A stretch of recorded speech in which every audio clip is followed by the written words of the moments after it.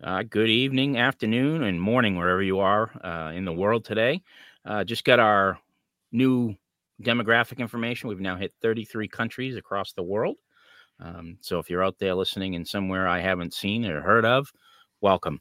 This is the Dear People of Earth podcast, and today we're talking with Jobe Soffa Clarke, and he is going to introduce himself here just in a moment, but I wanted to also do a little housekeeping, let you know tonight's episode is brought to you by Texas Space LLC. You're going to be hearing a lot more about Texas Space here very shortly. That's just kind of a little tease to give you something. I'm also personally involved with it, so I'll be giving you a little bit more information. So what I'd like to do is just go right into this, and I'd like to introduce Jobe, and I'm going to let him go ahead and tell you a lot about what he does and what we're going to be talking about tonight. I think it's going to be a very interesting episode. So, Mr. Clarke, take it away.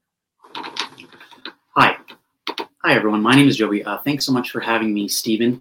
Very welcome. So essentially, what I've been doing is I've been researching Earth's evolutionary history, and what my particular area of research is essentially relating Earth's evolutionary history and making new discoveries.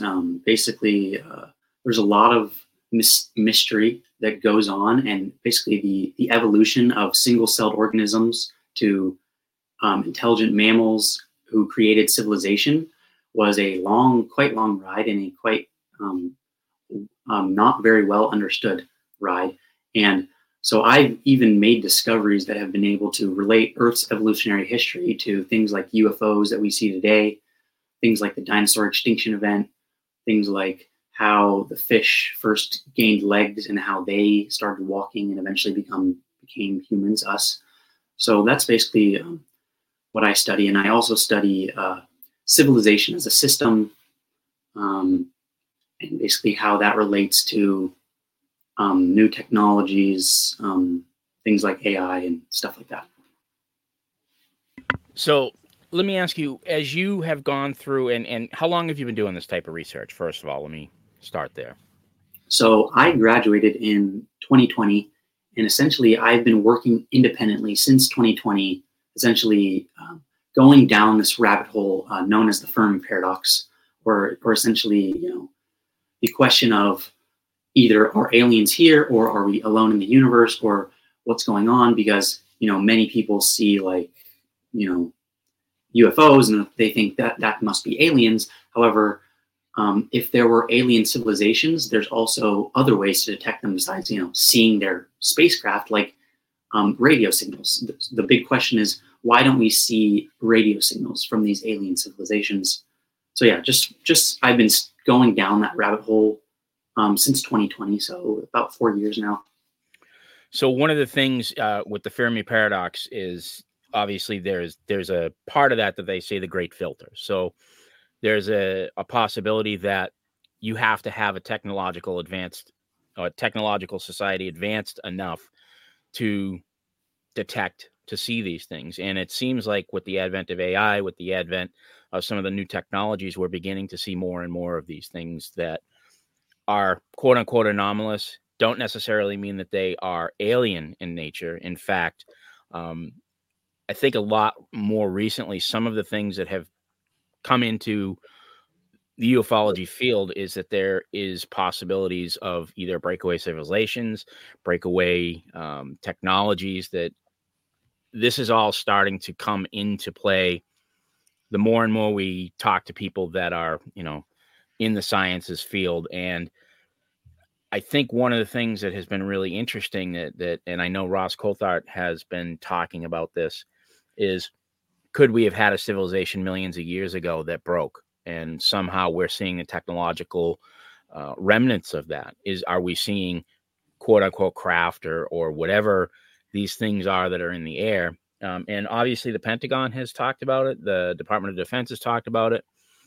There's an obvious technological component going along with this.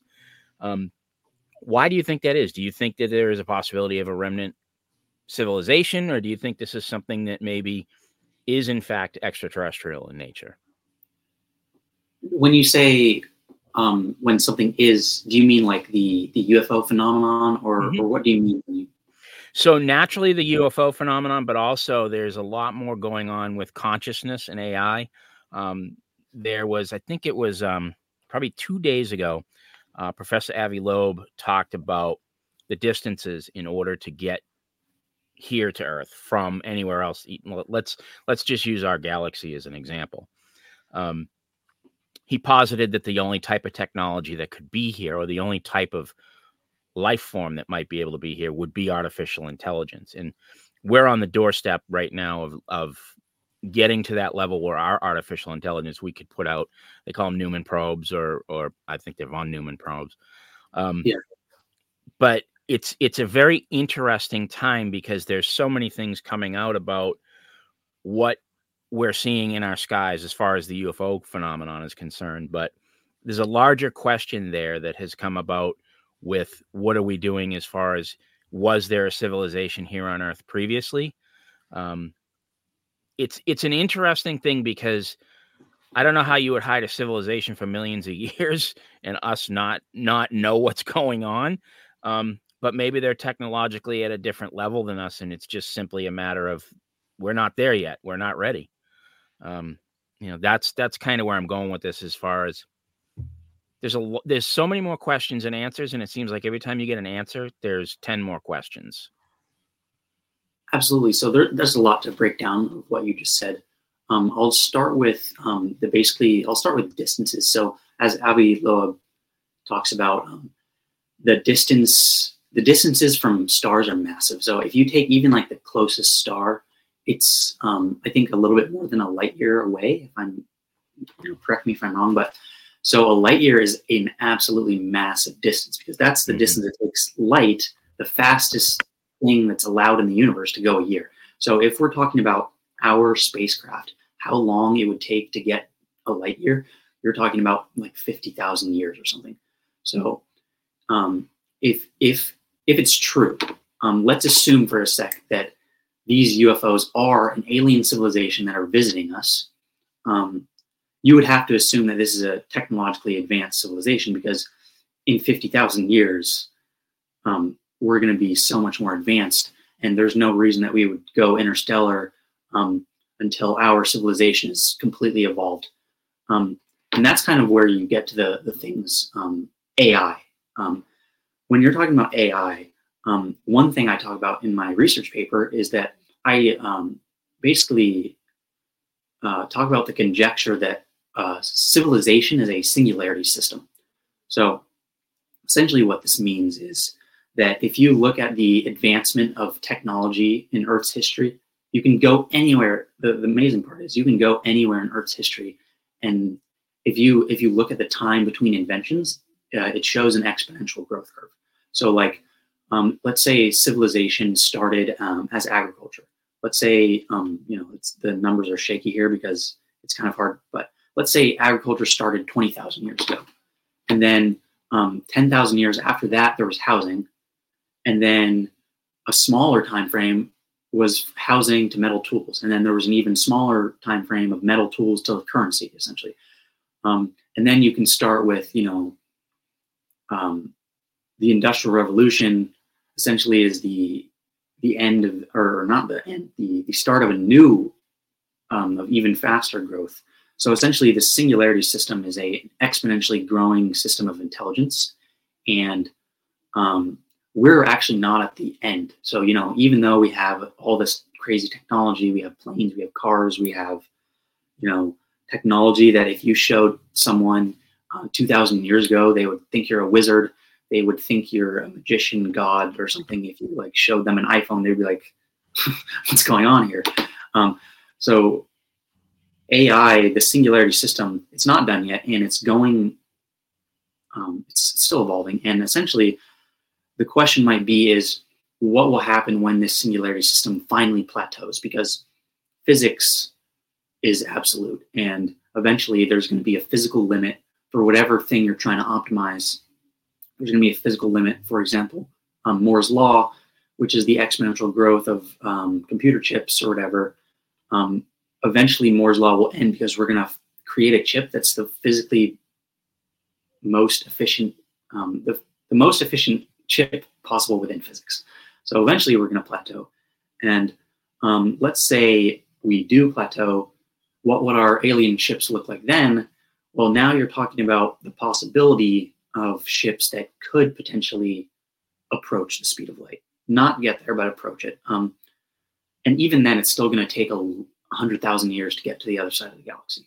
So when you're talking about, the conjecture that one of these UFOs is an alien civilization, if they hadn't come into contact with us, I think the only conclusion is that they're messing with us or pranking us, because if they had reached this plateau of if they were a singularity system and they had evolved to like the end of the singularity system and they had plateaued and beat physics, essentially got to the limit of physics, they would have had the power to destroy our civilization if they wanted to.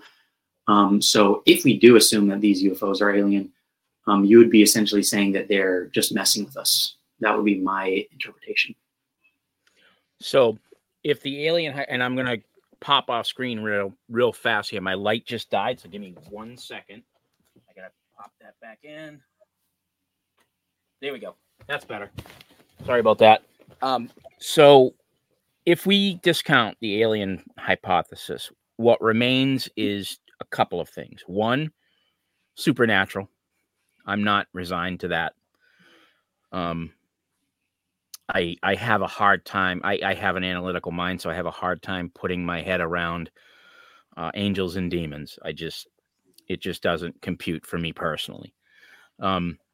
Others are big into that hypothesis. I am not.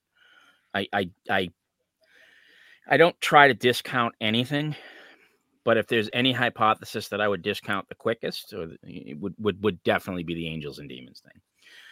I believe with the age of the Earth and the epochs that have gone through, I believe there could be a civilization here on Earth that has technologically advanced. Now, again, I don't know how they would have done it.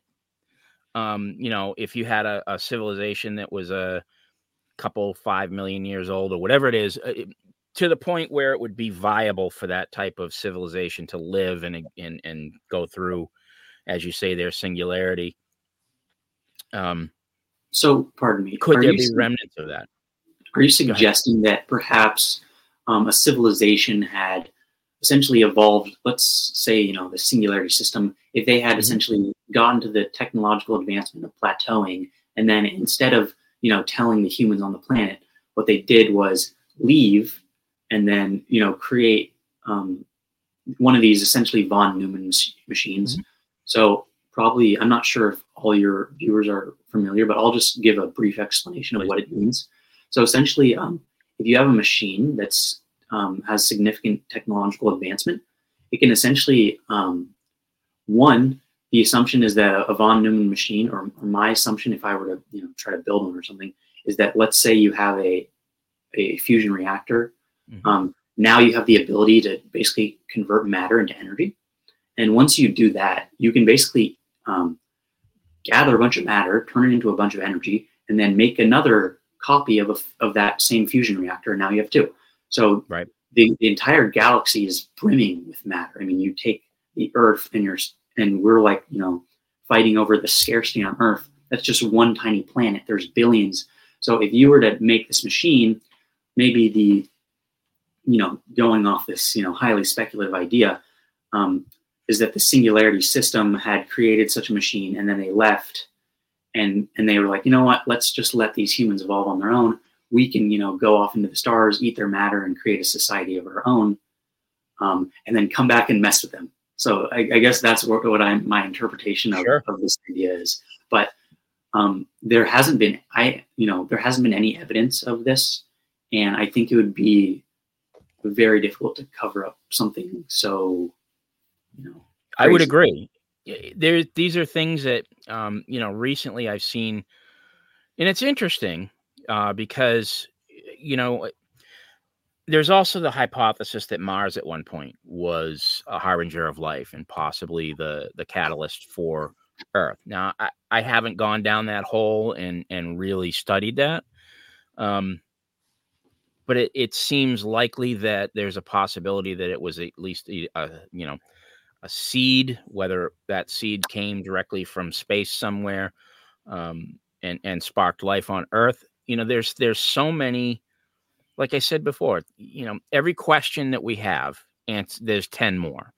So through your research, what are some of the things that you've gone through that you've either concluded, or feel that you're towards a conclusion towards any of these answers, really? Like I said, there's so many questions, and then where do we go? What do we do from that point? Absolutely, yeah, I can talk about that. So, I think what you're talking about is the hypothesis of I'm forgetting the name. Well, it's basically Panspermia? there's two possible ideas of how life came along Earth. One idea is abiogenesis. So abiogenesis is basically the idea that matter on Earth, perhaps through chemical systems, eventually gained the ability to drop an egg, and then once that happened, it made a bunch of copies of itself, and then eventually evolved into life.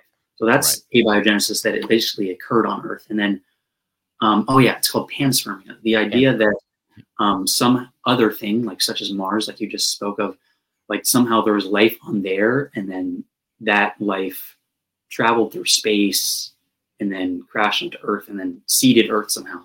So I actually talk about this in my research. I am a very, very strong proponent that abiogenesis occurred on Earth, for a couple of reasons. The first reason is this whole panspermia idea is essentially suggesting that abiogenesis occurred on another planet, and then somehow by a miraculous thing traveled through space without dying, and then crashed, which would create immense heat because our Earth has an atmosphere. So anything that tries to fall into Earth will become super, super hot. So, and then manage to live and then create copies of itself. So this is essentially monumentally less likely than simply abiogenesis occurring on Earth. And in my research paper, I actually have the hypothesis that the reason abiogenesis occurred on Earth was because of plate tectonics.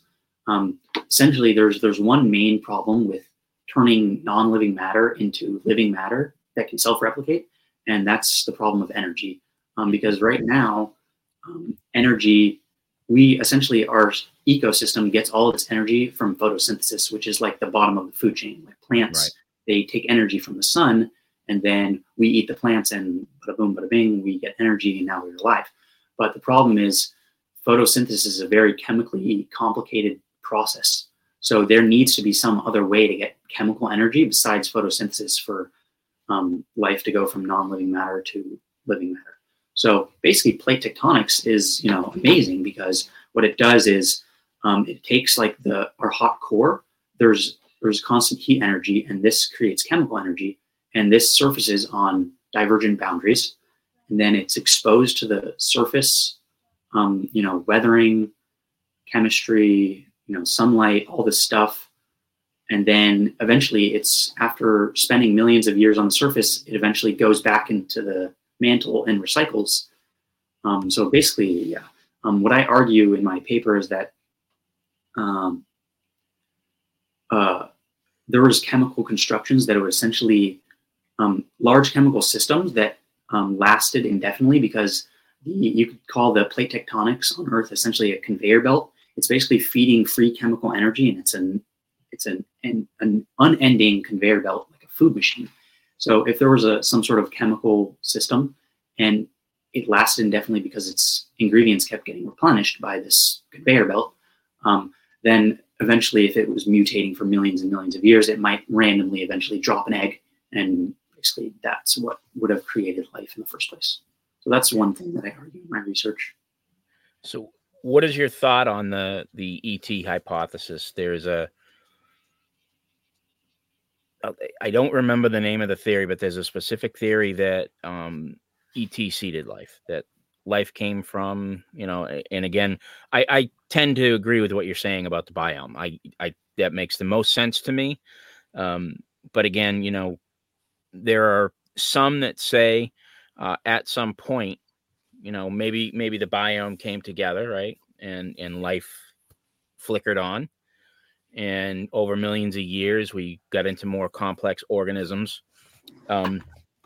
even maybe to the point of ape-like ancestors, and or I believe the closest link that they have is the Lucy Arthropithecus. I can't remember the name of it, but there seems to be still that missing link, right? There still seems to be in the human timeline, when you do a little thing where it goes from an amoeba all the way up and is ape, and then we're finally to man. There still seems to be a missing link there, or several missing links. And there's a hypothesis that at some point in time, humanity was bioengineered to move forward. And there's been some positive examples from people that are in the genetics field that say that we have this bunch of junk DNA that is not really junk DNA at all. It is, in fact, what they say is our bioengineering. So I haven't gone deeply down that hole, but there is a hypothesis out there. Do you find that in any way plausible, implausible? Like is that just silly? I haven't personally done any research on this idea, but what I would ask is, can you elaborate on when you say missing links, what exactly, like, was there some sort of contradiction in our evolution that leads to a red flag of something's missing here, or what exactly do you mean by that? So it feels like, when you look at the line of progression, or what is supposed to be the line of progression through, you mean from single cell civilization? That's right. There seems to be, like, you can tell where you go from A to B to C to D, and it's a steady line that goes upwards, right? Somewhere between those apes that stand up and humans, there's a gap there. There's not a consistent flow there. So they call that the missing link. They call that, there's somewhere in there, and they think it might have happened anywhere from 100,000 to 200,000 years ago, maybe even further. Some of the geological forms that they put together, they don't have. The problem is we don't have that information. We don't know where it went from. Okay, we believe single cell organisms went to multi-cell organisms, went to, obviously over time went to a fish because on land, and we can see that progression going on. We can see that through the fossil record. But there seems to be a link, and that's where it's a lot of it's pseudoscience, that they come through and they say, well, the link is that we were somehow engineered. We were given some sort of spark that brought us from apes to humans. And I don't know that I believe in that, but it's been put out there. It's an interesting concept, but I have difficulty with it as well. It's an interesting thought process. It's an interesting thought experiment. It would explain some of the gaps, but I think that there's a more prosaic answer for it. I don't think that we jump right to the ET hypothesis on that. And that's where some of my problems with some of the people that are trying to do explanations in this is, we can't go there right away. We have other steps that we need to take in order to get there before we do that. But it's an interesting concept. It's an interesting thought process. Yeah, I can talk about that. So I think I have found a lot of, in my research of studying Earth's evolutionary history very thoroughly, there's a couple things where we can look at missing links of big, I think, largely unknown things. So the first thing I could talk about is the dinosaur extinction event. So in my paper, what I argue is that Earth initially was not a singularity system, which we are right now, because we're right now existing in an an exponentially growing intelligent system. So I propose that the dinosaur extinction event is essentially what created the singularity system on Earth, because essentially reptiles, large dinosaurs, large reptiles are dinosaurs, they lay eggs, and there's a big problem with laying eggs. And the problem is that they're not naturally inclined to create family units. So this means that essentially natural selection, the evolution process that happened on Earth, is basically selecting the biggest and baddest and most,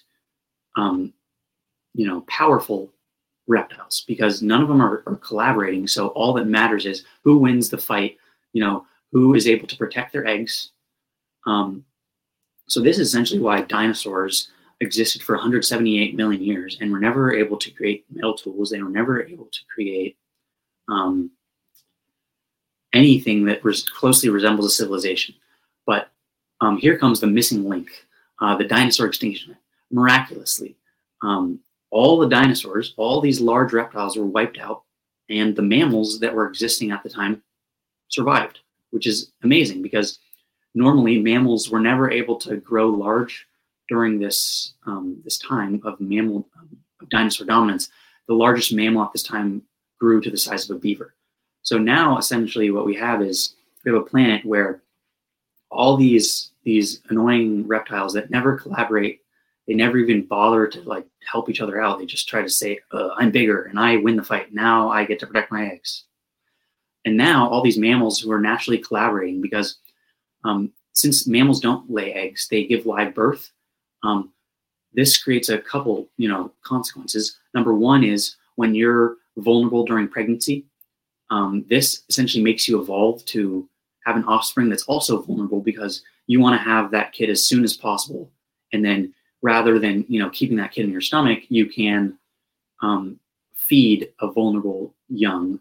And so basically that's number one. Is the second a mammal is born, its mother is incentivized to care for it because it's going to be naturally weak when it's born. And then number two is as they evolve together, you have the milk. Basically, they're incentivized to collaborate. And this is essentially when you have a system that's mammal, an ecosystem that's mammal dominated. Now, natural selection is no longer selecting individuals who are big and strong. I mean, sure, being big and strong is good. You got tigers and lions, but now it's essentially selecting a family unit. Which family unit can successfully outcompete the other family unit? And what this does is it incentivizes collaboration and intelligence, and essentially selects for intelligence, because if you're in a family unit and you can more effectively communicate and learn and collaborate, essentially you're going to be more effective. So this is essentially why I propose that we became a singularity system, because now all of a sudden natural selection is selecting intelligence. And this is why, we went from apes to humans, because eventually we got smart enough to realize, tools are very useful. And then the smart hominid was like, oh, I'll tell my kid that, because then he will help my family unit as well.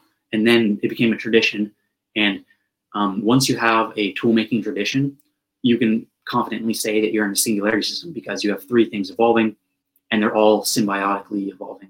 You have tools that are getting more sophisticated, and that helps the family unit survive. And then you have the teaching of one hominid teaching his young how to create a tool and how to use it effectively. And that can evolve, because when you are taught something and then you eventually teach that to your kid, you're going to, take the best things that you learn, maybe throw away the weird things that your dad taught you, like, oh, your dad taught you to do some weird thing. You're like, no, okay, I'll leave that out and I'll just take the best stuff. So this is evolving. Right. So slowly the whole system is evolving. And this is why I think we were able to eventually get such sophisticated technology, because now we've entered this new stage of evolution. Where do you think we are as far as on that, you're talking about that singularity? Where do you think we are now on that tree? So obviously when you talk about a silicon chip, eventually it's going to get to its best state, right? And you really can't do anything beyond that. But now we're into quantum systems, right? And we're slowly getting into it. I think the biggest system right now is 9 qubits, but I believe IBM is working on the next generation. It's called Jaguar, I believe. That's going to go to 14 qubits. And then obviously we're going to continue to grow into that. So where do you think we are now on that tree? I sometimes call it a technology tree. So we started with the discovery of electricity, and from the discovery of electricity, we were able to harness electricity and create inventions around that. Do we have more things that we're going to find as far as discoveries as opposed to an invention? Because obviously you need to discover something before you can make inventions around it. I just gave you the example with electricity. Will there be more of that to come in the human history and the human cycle of moving towards that end? Or do you think we're getting close to that end now? You talk about a civilization that could be 50,000 years old and 50,000 years advanced, which is not, I mean, there's conceivably civilizations that could be billions of years ahead of us. If you look at the totality of the entire universe, you're talking about Absolutely. just this massive timescale, right? And James Webb Telescope just kind of upended the 13 to 16 billion year old hypothesis of the universe being that old, and maybe it's even older than we thought, maybe even 2 times as old as that. Who knows which, that's what all these things are coming together now that were science, well, not necessarily fact, but certainly tenets that we 100% believe. We thought the universe was 13 to 16 billion years old. Suddenly we put this thing in the sky up a million miles away from Earth, and it's older. It's quite a bit older. So I'm kind of talking too much here, but where is humans on this scale? Are we anywhere near it? Are we just like, if you look at the scale of the universe, I mean, so we've got the scale of the universe, and then humanity's like literally like less than a hair. I mean, that's not, we're babies. I mean, not even babies. We're thought of, probably we would be considered a 1-cell organism on the scale of the entire universe. Mm-hmm. So what you're talking about, I think, is essentially the evolution of our singularity system. So when you're Correct. talking about new discoveries in the future, I kind of look at it as like milestones. So like, first we had the steam engine, and then we had the car, and then we had the plane, and then, we had the internet. So I think the internet has been the most recent like intelligence milestone of our singularity system.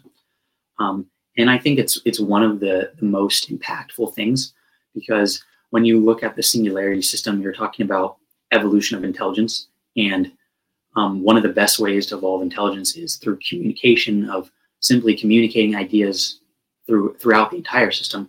And like whenever someone has a discovery, they don't just tell like their neighbor and their friend a couple of doors by. They post on the internet, and now literally every human on the planet has access to that knowledge. So it's pretty amazing stuff. Right. So this is essentially the question is, what type of technology will come after the internet? So I think we're nowhere near plateauing yet as a system, because every day there are tons and tons of new papers that come out. There's so many things that all the humans on the planet are studying, and they're making new discoveries daily, and they're making new inventions daily. But I think there is one discovery, invention that will trump them all. And essentially this is what a lot of these AI companies are essentially working on. It's essentially called a singularity, or AGI, or an AGI singularity.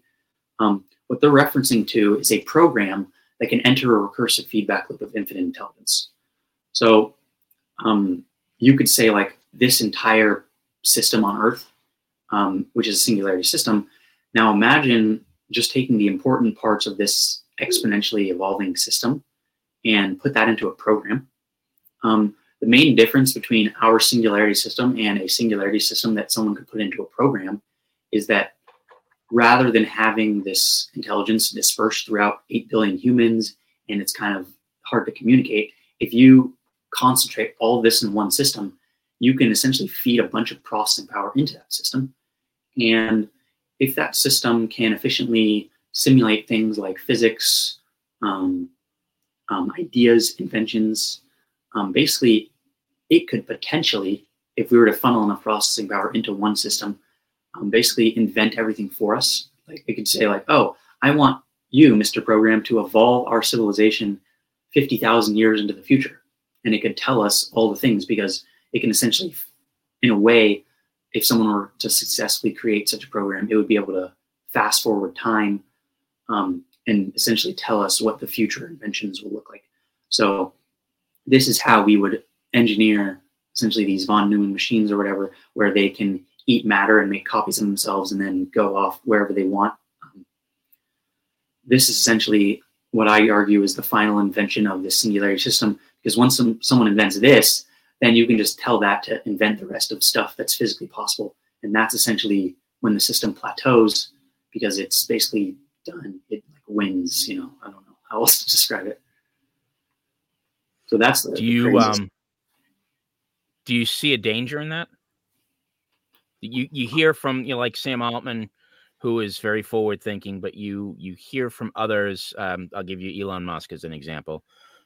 States that AGI, the singularity moment in a computing system with artificial intelligence is dangerous.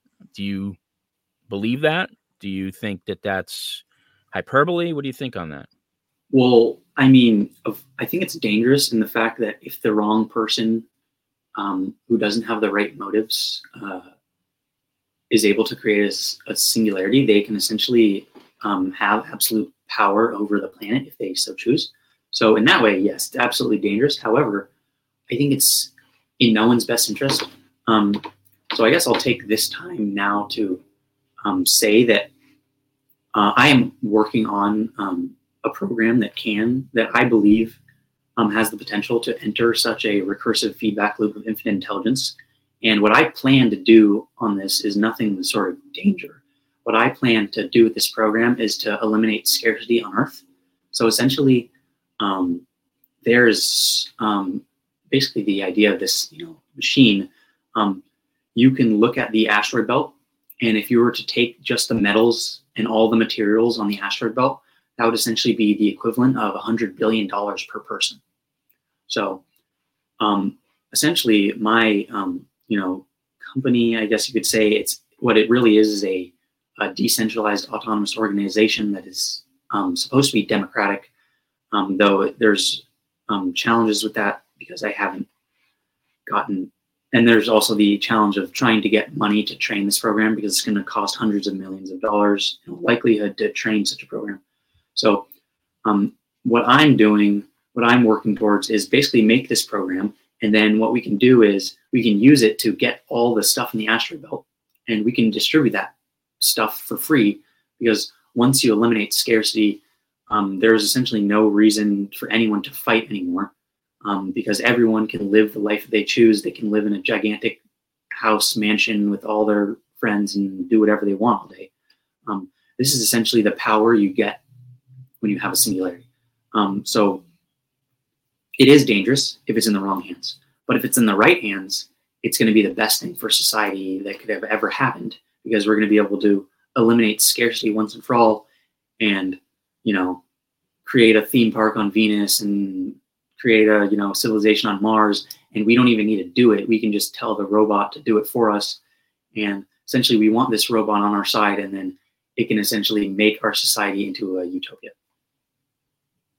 What types of controls would you have to put in place? Because I could see, let's say, so I can tell you're obviously a good person, but what happens if, those moments where, Dr. Evil comes in, and obviously I'm being facetious here, but so somebody gets control of this system. What types of controls can you put in place to ensure that that doesn't occur? Because certainly would seem to be a very a delicious concept for somebody, especially maybe even a rogue nation. Maybe, I can think of one off the top of my head. If North Korea got a hold of that, that would probably be very bad for us. I don't want to live in a world that is, thought of as deities. Your leaders are a deity. And that for me would be incredibly scary. So what types of controls can be put in place so that these things could never occur? Would we have to make it so you're talking about an infinite loop system. Would you have to make it a closed system? Like once it's created, you got to let it go and let it do its own thing and understand, what can we tell a machine about humanity and about our society that won't make it turn, that won't make it say, well, this doesn't make sense? Are there built-ins? Because that would seem to me the opposite of what you want that system to do, because you want that system to not only self-replicate, but you also want that system to make conscious decisions on behalf of humanity. What would we do to put that in place to make sure that there were no, Skynet? I know it's a silly science fiction movie, but these are things that we have to think about now. No, it's a great question, and it's very realistic, because there are other people besides me who are also trying to create such a program. So one thing you can do is, let's say you put this thing underground, you put this program underground, and it can train underground. And what you don't want is, not only is there a risk of like some rogue nation getting this technology and then basically doing whatever they want, but the second issue is that if the singularity itself is not aligned with humanity's interest, it would have the power to create technology that's so far crazy that like we would have essentially, as a human population in our current technology, we would have no counterplay. It would essentially be able to do whatever it wants. So basically, to prevent both of these problems from ever coming to fruition, what you want to do is you want to put basically a server underground, and the only way to communicate for this underground program that enters this loop of infinite intelligence, the only way for it to communicate with the system on Earth is to go through all the humans, like, I don't know, each, elevator or whatever. It has to communicate. So whenever it wants to try to get information out, it's going to have to go through all the humans, and then we can make sure that it's aligned with all of the humans. And then if you take like a machine where you've successfully, let's say we get to the point where we successfully create such a program and it's able to engineer us a way to turn the asteroid belt into, engineer it into whatever we want and eliminate scarcity. You don't even necessarily need to put the infinitely intelligent program onto like that ship. All you need to do is say, hey, program, engineer the ship for me, and then I'll just send the ship in, and then you can just control it like with a joystick. It's just a robot, right? Once you engineer that robot. So there are precautions that you can put into place to make sure that the interests are aligned with the people who want to use this program for good. So, for example, let's say tomorrow someone gave me a bunch of money. I would make an underground hole. I would put the server in there, and then I would train the program, and then I would make it so any information, like this program wouldn't even have internet access, because when you give that thing internet access, it can actually start trying to convince other humans from the rogue nations, hey, can you help me out? All you need to do is this and this and this, and then I can do this and this and this, and then boom, now I've essentially escaped my black box. You never want it to escape the black box, and you can essentially put things into place to prevent any rogue nation.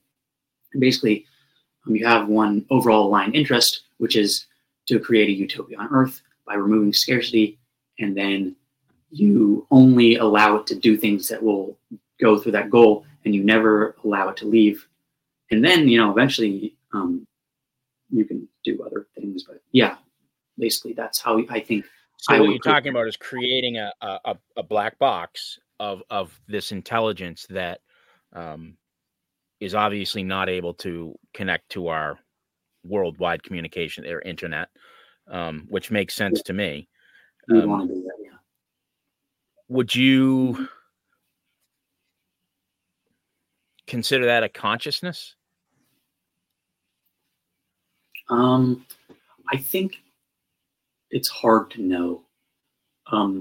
Maybe, I don't really understand consciousness at a level where I could say this is conscious or this is not. But when I think of consciousness, I think of feelings and the ability to feel pain. And you can tell you're conscious because you can feel pain. But when you're a robot system like ChatGPT or something, sure, it might have a negative reward signal, but is it really feeling pain? I wouldn't say so. And I think there's no reason that we would need to make this thing conscious. Like we might figure out later, like many have speculated that consciousness is a quantum phenomena. So basically, I think there's probably a way, like once this program enters a recursive feedback loop, it could create consciousness of its own. But I don't think it's necessarily going to be conscious. Even if it's infinitely intelligence, that doesn't necessarily mean it's conscious. It's you know, it's hard to say. It's a lot of speculation, but. So yeah, because the reason that I said that and why I talk about that is, you know, I talked to other people behind the scenes, PhDs that are working on consciousness. That's their goal. Their goal is to make a conscious machine. And one of the questions that I've had for that is, let's do the thought experiment where, so we put your computer, we put your intelligence, let's call it, into a system, right? And we black box that system. And let's say it creates, you know, the definition of life is so difficult because if we think about the age of the universe, the age of our galaxy, and let's say we've had a civilization that has visited us, and we do have anomalous things in the sky. There's things going on, and I talk to a lot of people that are intelligence communicators and intelligence committee, and I've talked to a lot of people and seen a lot of weird things. But one of the things that they talk about a lot is that these UAP are conscious entities. And some of the luminous orbs are there for specific reasons. Some of the reasons why they communicate is through that quantum and consciousness. There's a consciousness somewhere going on there. And I don't completely understand it myself. I talk to people that have a lot of theories about it. Dr. Jack Sarfati is one. You know, he talks about conscious AI, he talks about conscious machinery, he talks about how these things communicate back and forth. And one of the things, if we black box, okay, so we take this technology that you've created and we black box it, what's saying that at some point it does become conscious? Is it cruel to leave it alone? Is it like, what's our definition of life? Like, what's that spark? Okay, so for you and I to say life, we think of a biological system, right? We think, you know, skin, blood, bones, eyes, ears, touch, empathy, lack of empathy. You know, that's part of humanity as well. The whole gamut. Would we be an evil civilization boxing that thing in?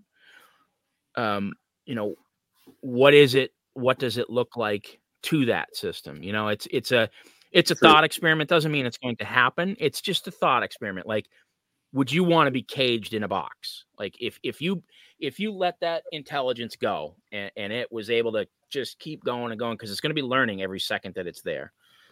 Do we then have to give it a mate? I mean, is that silly? But again, we think about intelligence being in a box, but if it does create that spark, I guess, of consciousness, where do we go from there? What do we think about? What can we do for it? Because I would imagine it would be, quote unquote, a friend, right? And you wouldn't want your friend to go without some type of input that our consciousness needs everywhere. We need to talk to people. We like our pets. We like, you know, I know it's a weird question, but it's like, where do we go? Because we're on the doorstep of these things. Right. I think it's a valid question, and I think I have a good answer. So, the first thing is, let's say this thing is black boxed or whatever. I don't think it'll actually be like, let's say you're concerned from a moral argument. You're like, is this kind of cruel? You're not giving it any input data or something, and it's just alone in this box. But I think that would actually be different to like what the reality would be. I think it would be perfectly content to be in its black box, because the whole evolution of how it's going to evolve is it's going to actually like within this black box is going to be an entirety of its like society. And it's not just going to be like one thing. It's going to be many copies of essentially like human-like intelligences that are all interacting in their own society, all within this like black box. So, and they're all going to be like playing games and, you know, having fun in basically their own little society. So I think number one is the singularity will probably be perfectly content in its own little box. And number two is maybe, we could just ask it and be like, hey, do you want to like go out into the real world? Well, if so, what we're going to do is we'll make like, since it's going to be able to engineer anything, we can just say, hey, buddy, engineer a consciousness, and then we can put that into like a robot, and then you can like walk around and like say hi to the humans who like programmed you, and like we can like fist bump, and it'll be our homie. Like I think on the surface it might be like, oh, it's a hard moral question, conflicting, but I think it'll be happy, and essentially also when your consciousness is something that's represented in ones and zeros rather than like a biological consciousness, there's much less pain because biological consciousness is built in with pain. But when you're talking about a digitized consciousness, you can actually make it much happier and content to like exist, and you can even remove pain. So like if you're conscious without pain, like, and you're also like living in a very interesting society, like playing games with your friends, I think it's hard to complain, right? Do you think that we're talking about a quantum system, or are we talking about a traditional system here? I think it's possible to create a singularity without using any quantum algorithms or quantum computing. But when you're talking about consciousness and like the ability to like exist in a place and like feel things, I think it's possible that might require some sort of quantum computer. Like many have, like, I don't know. I mean, when I went down this rabbit hole of trying to figure out what exactly in the brain makes it conscious, you arise on this thing, like this idea of microtubules could be quantum in nature. They could create, basically what you want to do is probably create some sort of quantum superposition and do calculations with that, or in other words, a qubit. So it's definitely not purely speculative to say that quantum systems exist in the human biologics, because our nose is literally an example of something that uses quantum. Because when your nose is analyzing like a new molecule to like tell your brain like what it's smelling, I'm almost certain that it uses some sort of quantum calculation in its thing. So it's perfectly plausible to, if these quantum algorithms were beneficial for natural selection and actually beneficial, because as we know, like certain quantum algorithms completely beat traditional computers in terms of efficiency. So it's perfectly rational to believe that some sort of quantum algorithm would evolve in a brain, and it would use that to perform certain calculations. So, and that might have been how consciousness arises in the first place, is by using quantum like superpositions, qubits, and somehow that allows you to feel things and like have a conscious experience. So that's my idea of like, I'm not so sure that you would be able to make consciousness with just traditional algorithms, but that's mostly just because I don't really understand how consciousness works. And I don't think anyone really purely has a full understanding of how exactly we experience pain. I know there's a lot of work with the quantum world, I should say, on the whole, and through the human brain. There's been a lot of connections, a lot of work, different disciplines trying to equate how the brain reacts to stimuli, how the brain reacts to exactly what you said. You smell, and all of a sudden you have something going on, the process that's going on. And I've heard that before. I've not heard it quite explained that way to me, but I've heard that before. And it really comes, and it makes you question, once you get, let's say we're going to have, I think, like I said, the next one is like 14 qubits is the next one. When you finally get to that system that has 1 million qubits or 5 million qubits, is that even possible? What would that quantum system look like at that point? What would it be capable of? I would imagine that it would be I don't want to use the term God, but it would be next to godlike, I would think, because the computations and the calculations and the ability of that type of system.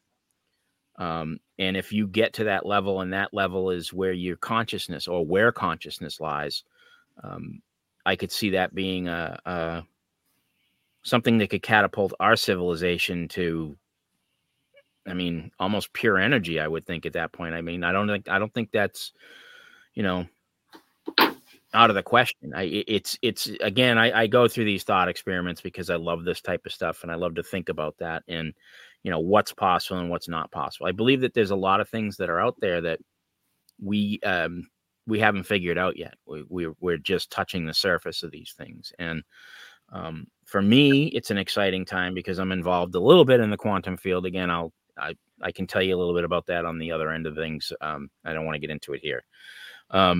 But I can just tell you that there's some things going on in that field that I am aware of.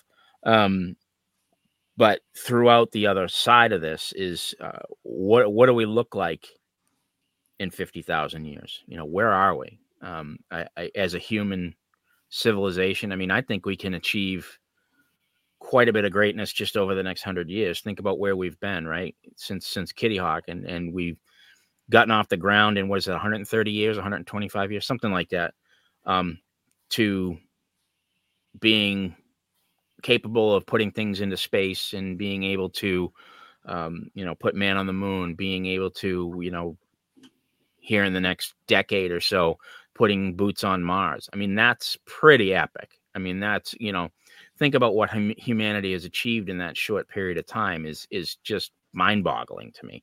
I can see, you know, I'm 50 years old, so I can see the difference in my technology just from when I was a kid to now. Like if I took my phone, right? I took my phone as a kid or as an adult, and I went back in time and I showed this to me as a kid, me playing Pong and playing, you know, Frogger and whatever else, I'd be like, you know, and that's just 30 years ago. So think about what's going to happen 100 years, 200, 250 years. So long as we don't blow ourselves up, you know, there's hopefully we can get past that. That would be a nice thing to end some wars here. But it's insane to think about what these systems are going to be able to do for humanity. I guess the last part before we wrap up, because I'm going to be wrapping up here in about probably 10 minutes or so. What do you think UAPs are? What do you think this whole phenomenon is that's going on outside? It's obviously something real. There's something going on. What do you think it is? That's a hard one. That's a really hard one. I mean, It is. When I see all this stuff on the news, I know for a fact that some of it is a hoax. Because when you see like Mexico and then they bring something that looked like it was from the movie E.T., you're just like, come on, guys. Like, that's clearly like some art project that you put on display. But when you're talking about all these flying crafts, like I personally haven't seen one. And I'm, you know, I'm one of those guys who's like, if you think there's aliens on this planet, then show me one. Because I don't think because anyone can make a video and anyone can tell their AI to like make a video. Well, not anyone, but the point is when you're talking about footage, there's always a question of validity. And when you're talking about the Pentagon and them releasing this stuff, you don't actually truly know what their motive is. And they might, you can always say the Pentagon is just releasing all this stuff because they want to divert our attention. And that would be a perfect way to divert our attention. Say like, oh my God, aliens are real. This is insane. The alien crashed and we retrieved a thing. But if you think about it, any alien that has crashed on our planet would clearly be a post-singularity civilization, which means their civilization would have technology that's completely unfathomable to us. So if someone had, you know, got that would be like a super crazy technology, and they would probably show it off or like do something else with it rather than just like hold it. Because like, what's the use of a technology if you just keep it in secret? You want to use that technology to like do awesome things like remove scarcity, like make a bunch of money or something, right? So why would they be holding it in secret? That part doesn't make sense to me. But when you're talking about UFOs, there's like the sheer number of sightings, and I think it's entirely possible that a big percentage of them are foreign nations that have just created craft that are able to fly that don't look like a plane or a helicopter. I mean, there's certainly like the physical possibility that you can create an aircraft that is not a plane or a helicopter. And if anyone saw something that wasn't a plane or a helicopter, they'd be like, that's a UFO.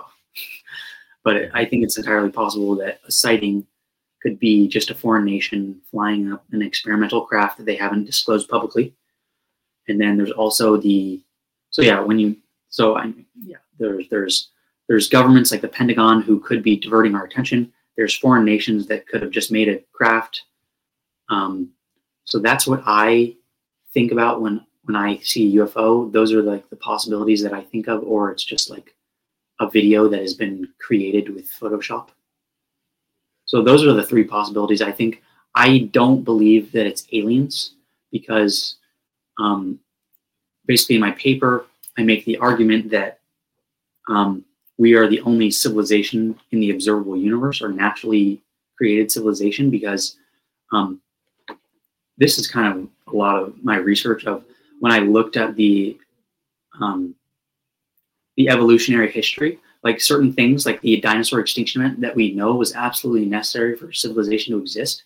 This was actually a highly, highly, highly anomalous event because not only was it a meteor that struck us and just so happened to hit a sulfur deposit, which released a bunch of sulfur into the air, which created a global winter, which is like, it would be completely different if it just hit, like if it had just splashed into the water, probably almost nothing would happen, but like a big tsunami. But it just so happened to hit a sulfur deposit. And a million years before, this asteroid just so happened to hit a sulfur deposit. An eruption in India, the Deccan Traps, had started. And the earthquake that was created by this impact was so strong that it reached India and actually shook this already erupting mantle plume, which made the eruption even stronger. So that's two things that are anomalous events. And then a third thing was a Shiva crater. Now, the Shiva crater is disputed by some scientists, but there is a source of an Indian scientist who has basically claimed that the Shiva crater, if it was a crater, it would be the largest crater on Earth. But it's kind of, the crater kind of hit the shallows right next to India. So many people just like, no, that's just an ocean, divot. Yeah. But if you assume that structure is a crater, then it would be the largest crater on Earth. And it hit, the eruption was still going on when this supposed crater, which was basically the largest crater on Earth, so that also would have magnified the eruption. So you're talking about the most anomalous, like 1 in a trillion event. So that already eliminates the idea that there could be another civilization in the Milky Way, because there are less than 1 trillion planets in the Milky Way, and the dinosaur extinction event was 1 trillion event. And then there was also other events that were also highly unlikely, like Thea's collision, the creation event of our moon. Basically, a planet hits us, right? Probably creates plate tectonics on Earth, almost certainly, in fact, because when a planet accretes from the early solar system and its crust will harden, there's no reason for the crust to do anything except just stay as a crust. There's no reason that plate tectonics would exist because that's a much higher state of energy. So the only way plate tectonics could exist, I speculate, is Thea's collision, where this planet hit Earth and the debris formed the moon. I propose that this higher energy event is what cracked the crust and created a permanent plate tectonic system on Earth. So 1, this was necessary because the recycling. 2, abiogenesis, that argument. And then 3, the moon creates tides. And then also this planet was supposedly had a bunch of water. And water does not normally exist on a terrestrial planet like Earth, Venus, or Mars, because when the sun first accreted, when the solar system initially formed, the solar wind would have pushed all the water to a place where it would condense. And that's basically Jupiter and beyond. So it basically pushed all the water off of the terrestrial planets. So normally Earth would not have had water, but lucky us, some planet with a bunch of water hits us, and then all the water is infused into Earth's crust, so no sunlight can push it away. Now we have this bunch of water. We have a habitable planet because of this collision. It hits us in the exact correct angle. Crazy. And then there's a 30% rule, which is the fact that if Earth in 1 billion years, the sun is actually expanding, and it'll probably start boiling the oceans in 1 billion years. So that seems like a lot of time, but if you look at Earth's age, which is just like 4 billion years or something like that, 4 billion.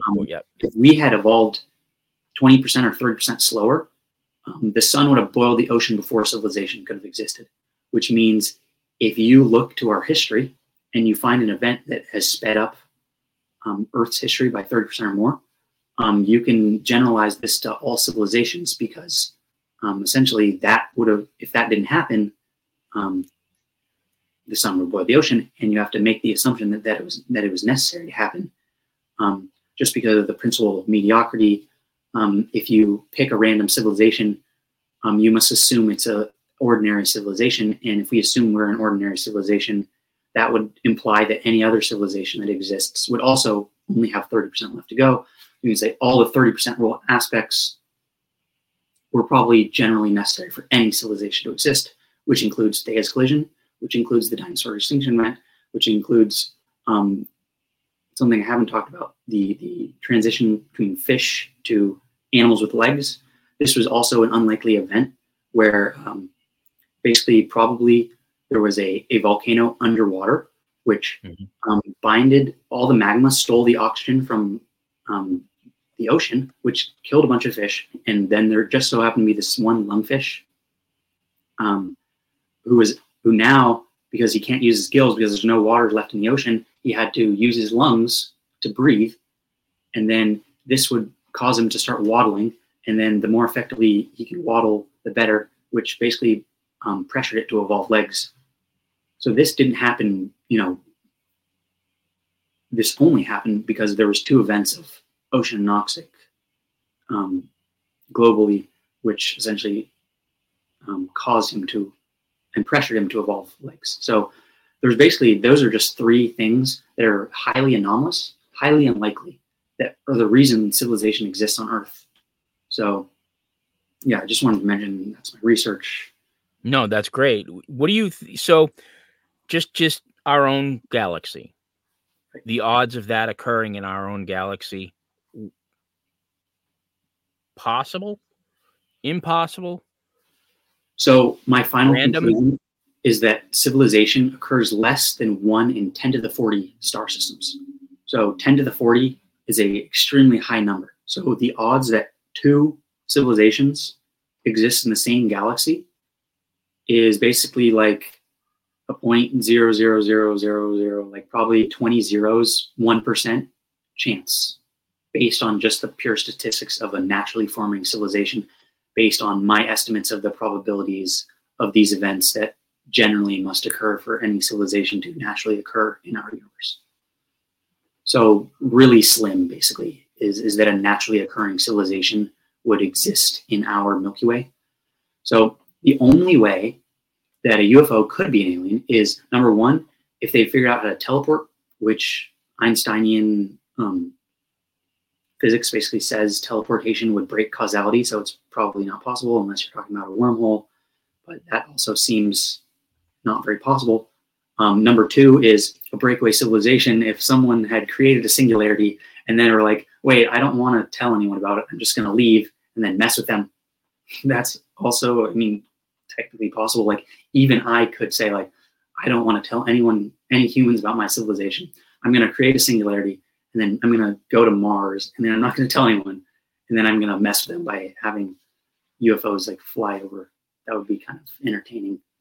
But so those are basically the only 2 possibilities, or the 0.0001% chance that another civilization just so happened to naturally form in the Milky Way and start messing with us. So those are basically the 3 possibilities I see if a UFO was an alien and not just a foreign nation testing out an aircraft. Or so if you had to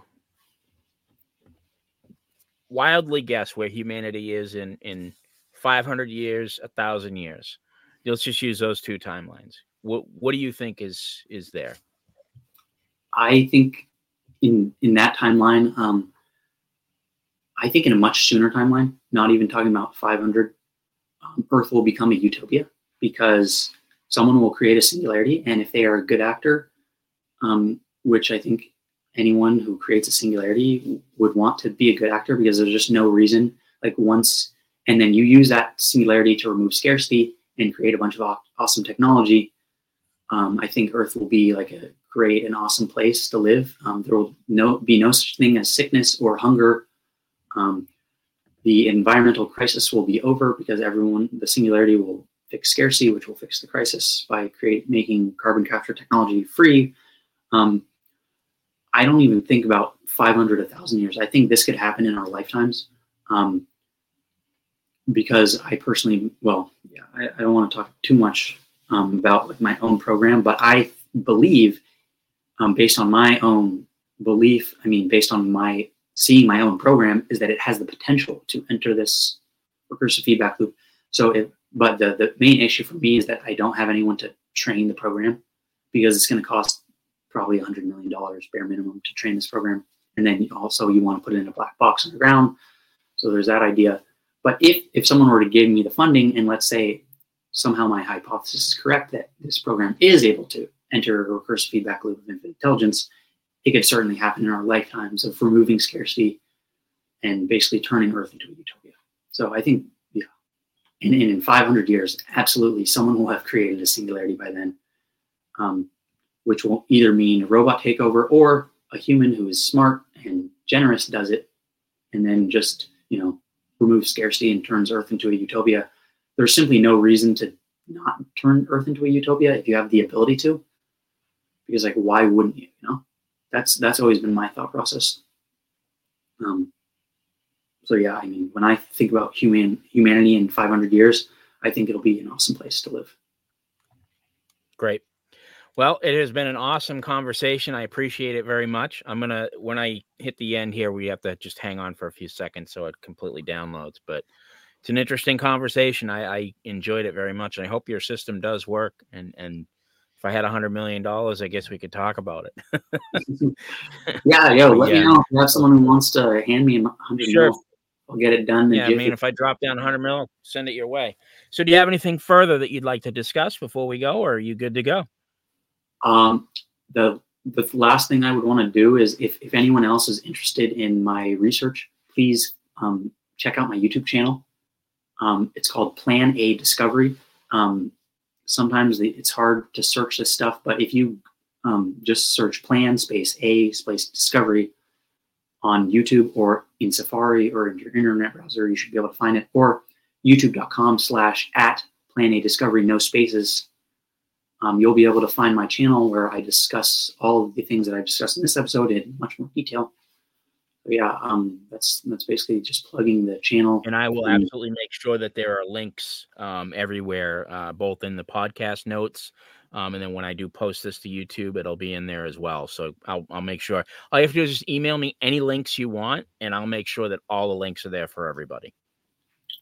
Thanks so much. Thanks for having me, Steve. Thank you.